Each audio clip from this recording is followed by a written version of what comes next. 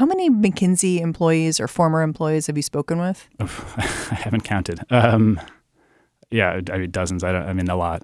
Ian McDougall reports for ProPublica. Is there a type? I don't think so necessarily. There is a type of, I think, true believer there.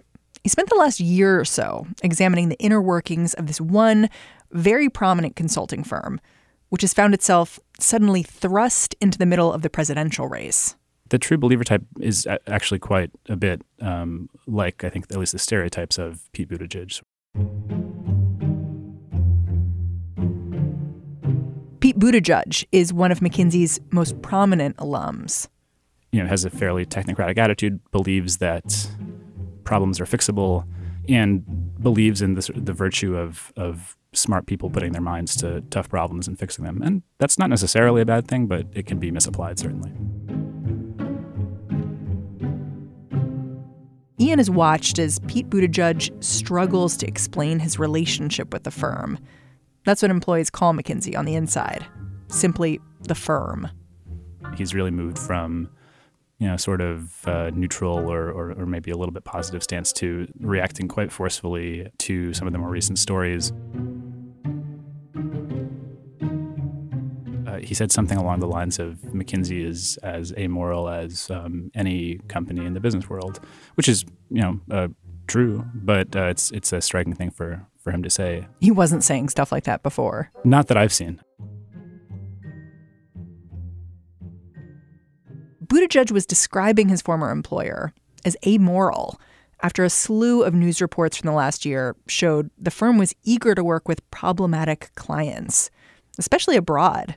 The Saudi Arabian royal family, state-owned companies in China, a disgraced Ukrainian politician. How should people understand your values as they map onto the values of that firm, particularly because you've highlighted your time there as something important that people should understand about who you are and what you've learned about the world? Yeah. Well, first of all, the criticism is well-deserved. I can think of at least 4 times in the decade or so since I left that I've opened up the newspaper and seen them doing something that was upsetting. To be fair, these reports about McKinsey, they've come out years after Buttigieg left the firm. But these persistent questions forced him into releasing a list of clients he had back then. No foreign governments here. There was Blue Cross Blue Shield, Best Buy. And then you have this string of federal agencies. You've got the Environmental Protection Agency, the United States Department of Energy, the United States Postal Service, the Department of Defense. When you saw that list, did it surprise you? No, not really. Ian says this list, it's important not because of what it says about Mayor Pete, but because of what it says about McKinsey. He was there at the moment when McKinsey really was re-entering the U.S. public sector, in particular a lot of federal agencies. I mean, it started a little bit before him, and it really took off after he left.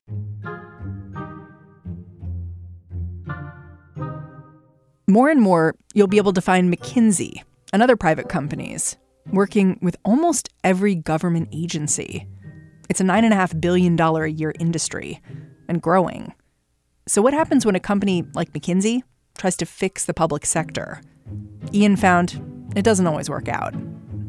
I'm Mary Harris. You're listening to What Next? Stick with us.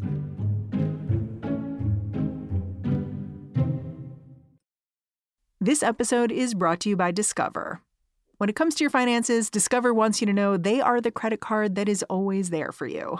With 24/7 U.S.-based live customer service, everyone has the option to talk to a real person anytime, day or night. Yep, that means no more waiting for, quote, normal business hours just to get a hold of someone. We are talking real service from real people whenever you need it. Get the customer service you deserve with Discover. Limitations apply. See terms at discover.com/creditcard. Without the ones like you, who work tirelessly to keep things running, everything would suddenly stop. Hospitals, factories, schools, and power plants, they all depend on you. No matter the weather, emergency, or time of day, you're the ones who get it done. At Grainger, we're here for you with professional-grade industrial supplies. Count on real-time product availability and fast delivery. Call, click Grainger.com, or just stop by. Grainger, for the ones who get it done.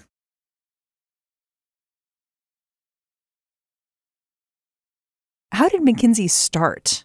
If you look up McKinsey on Google, there's a lot of talk about the McKinsey way. What even is that? McKinsey was founded in the 20s, but it didn't really become the McKinsey that it is today until, I'm probably going to get the date wrong, the 30s or 40s. A guy named Marvin Bauer, who was the longest serving head of the firm, and looms very large there still. He came in and he really came up with a set of values. It's things like the client comes first. We only deal with top management, the C-suite, chief executives, and really believed, and I think sincerely, and I think from everything I've seen, more or less practiced what he preached or tried to, that it was a firm that should remain of moderate size, that should hire only these really great people who are in a particular mold, who are really smart, and should really stick to those values, even if that meant turning down work, which they used to pride themselves on. Even 10 years ago, people who worked there said, yeah, it was a point of pride that we don't need to do this kind of project. That has changed over the last 10 years. So what exactly do they do? The word consulting is basically meaningless. Yes. So tell me what a McKinsey consultant does. Traditionally, and this is still the bulk of their work as I understand it, you would have a corporation, a client, their big clients are things like U.S. Steel, or I think Sprint is another one. And they have a problem. Their supply chains are tangled or profits are sagging. And they bring in these smart kids overseen by a partner who, from everything I've been told, operates more like a salesman or a pitchman and is not necessarily all that involved. There might be a more junior partner involved in the day-to-day, but there's a manager is usually pretty young, overseeing the sort of the lowest tier, the associates and business analysts.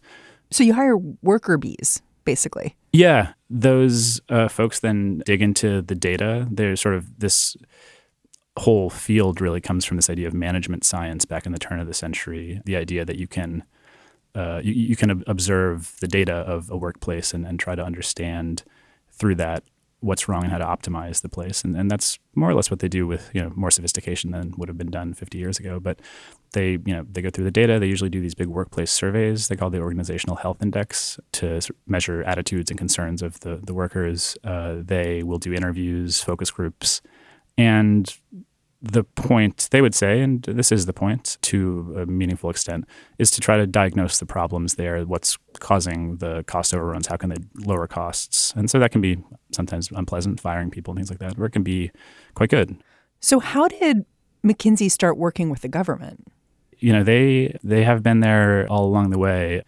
So, for example, they really were instrumental in setting up the I guess what later would be called the military-industrial complex, but the contractor-industrial complex, I guess, in the 50s, working with NASA.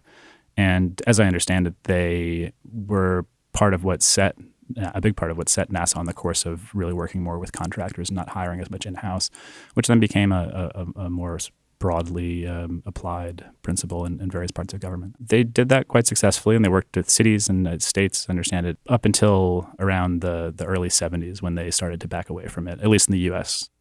What changed things at McKinsey is that an employee was caught awarding contracts to the firm from his new post in the New York City budget office.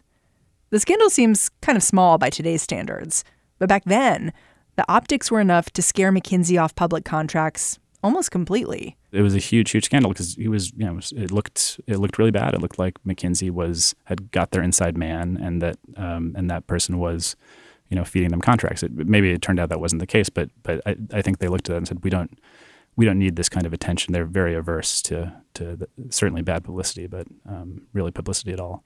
So they backed off the public contracts for a little while, but how did they start to get involved again with government? In the U.S., it really came with this dramatic growth strategy they had, and you need to find new sectors to move into.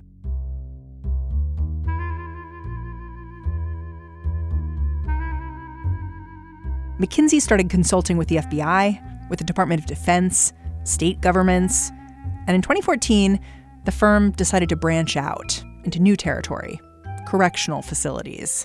Rikers Island is a broken institution for adolescents. New York City was on the verge of a federal investigation over the high levels of violence in its infamous Rikers Island jail. Preet Bharara, a U.S. attorney at the time, he compared it to Lord of the Flies. They are entitled to be detained safely and in accordance with their constitutional rights, not consigned to a corrections crucible that seems more inspired by Lord of the Flies than any legitimate philosophy of humane detention. That's when the mayor decided to give $1.8 million to McKinsey to study ways to lower the levels of violence in the jail. Bringing in consultants, it at least gave the appearance that the city was trying to take the problem seriously. It's interesting to hear you talk about McKinsey's approach to Rikers, because you said they're going to come in and do what they normally do at a company, which is, do this survey, find out how things are working. But it seems like a jail would operate very differently than a traditional workplace. Had they ever operated in that environment before? They had not, no. And you see it from quite early on, this sort of odd disjunction, I'm not sure quite what the right word is, where they're trying to sell this organizational health survey to the then Commissioner Joseph Ponce. And the successes they point to are things like the increasing productivity at a strip mine run by a chemical company, using the organizational health survey, and how much they saved $180 million for this. And it's sort of like, well, okay, but what does that have to do with decreasing violence at a jail? Right. They had problems from pretty early on when they were trying to put together this reform plan, which they ultimately called the 14-point plan or the anti-violence reform agenda, different names for it. They spoke, they did this survey, they spoke to a number of corrections officials, focus groups, all of that, looked at the data, talked to some experts. But even though they'd been told that they should by an expert they were working with at the beginning of the project, they didn't talk to inmates at the time. They would later talk to inmates, but they didn't talk to inmates. They didn't talk to clinic staff. They didn't talk to other folks who had direct insights into what was causing violence, what was driving violence. Who did they talk to? Really just corrections officials. So that's everything from, corrections officers, the jail guards, up to, the senior executive staff. Eventually, the firm recommended housing inmates in a new way, monitoring them closely to prevent violence. They called the new housing restart units, and they helped the city try the idea out. But there was a problem. The inmates housed in these units were some of the least violent in the jail. McKinsey wrote a report, proposed a solution that they would implement. When they came in to implement that solution, they stacked the deck so that solution would be a success. They would not say that last part. But what happened was this first set, they admit it was intentional. They say, but we were transparent about that. They weren't. They put together a slide deck for Joe Ponce, the commissioner who presented it to the Board of Correction, the oversight board, which says, the numbers here were amazing compared to the rest of this jail where we're doing this and compared to DOC overall. That only makes sense if you have a representative sample of the general population in there. They say after that point that they stopped doing this. That the idea was they would now have a general population. Essentially, the folks who are running the housing process, which McKinsey then handed over to the Department of Correction, they said, hey, look, this works. Keep the troublemakers out. The numbers stay down, and the city hall stays off our back. Everyone's happy. Let's just keep doing that. And, it wasn't perfect. There were certainly fights in those units. It's guesswork as to who's going to be, get in trouble or not. Did any of what they proposed actually work? No, violence has, maybe it's like occasionally blipped down a little bit, but it's very steadily gone up. Just this past October, the Monitor put out this very scathing report saying, basically nothing is moving in the right direction. Use of force there, in that case, is just getting worse. Progress is not really being made. Eventually, the city ended up spending how much? It was about $27.5 million. $27.5 million. Yeah, which is, in fairness, a small part of the DOC budget, but that could have, people there said, people who were there at the time said that could have, overhauled one of these completely broken down jails. You could do a lot with $27.5 million. So this is one example of how McKinsey works when they come into a public infrastructure.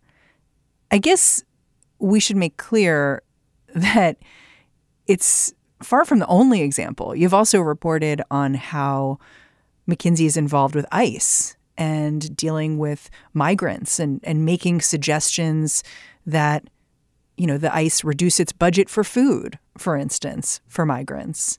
And we should also say it's not just McKinsey. There are other consulting companies working with the government, right? Absolutely, yeah. I mean, Deloitte, which has been written about some, has a huge contract with ICE.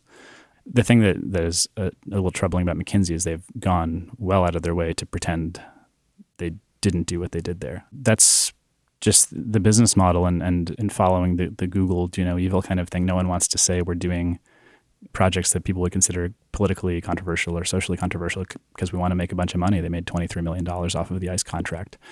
The truth is just those kinds of companies, they have to make a choice between, do we stay out of the controversial stuff or the stuff that might upset our own employees or upset a large cross-section of society and lose some money, or do we want to do those things and make the money?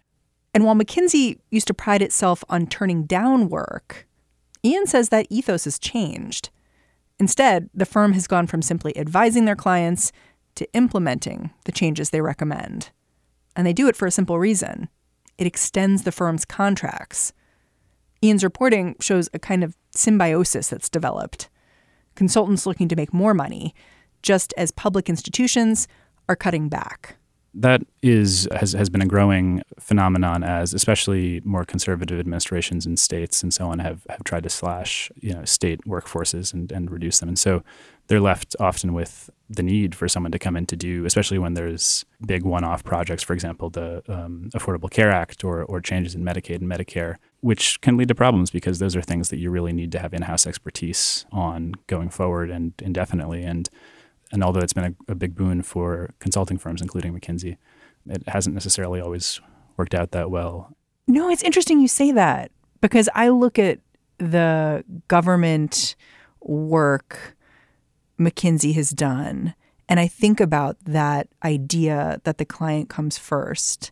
And I think it could be problematic because when you're a consultant coming in to advise a government, and the client comes first, but you're also trying to continue your contract and keep making money, it disincentivizes you from telling hard truths. Absolutely. And that's, there have been a number of people I've heard of who in the last, say, 3 or 4 years have left in part because they're troubled by that precise dynamic where, they certainly allow for internal dissent. They don't if you're on a consulting team, you can speak up if you're troubled by something.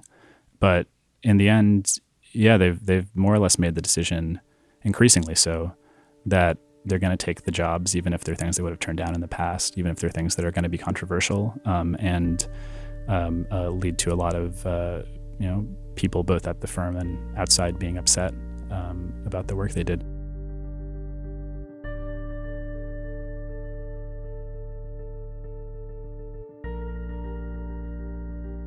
Ian McDougall is a reporter at ProPublica. And that's the show. Before we go, amazing news. Do you want to listen to What Next at home on your Alexa? I do every morning. We have built a new Alexa skill. You can just say, Alexa, enable What Next to enable the skill on your Alexa device and begin playing the show. To play it after that, you can just say, Alexa, play What Next. How easy is that? What Next is produced by Daniel Hewitt, Mara Silvers, Mary Wilson, and Jason DeLeon. I'm Mary Harris. I'll catch you back here tomorrow.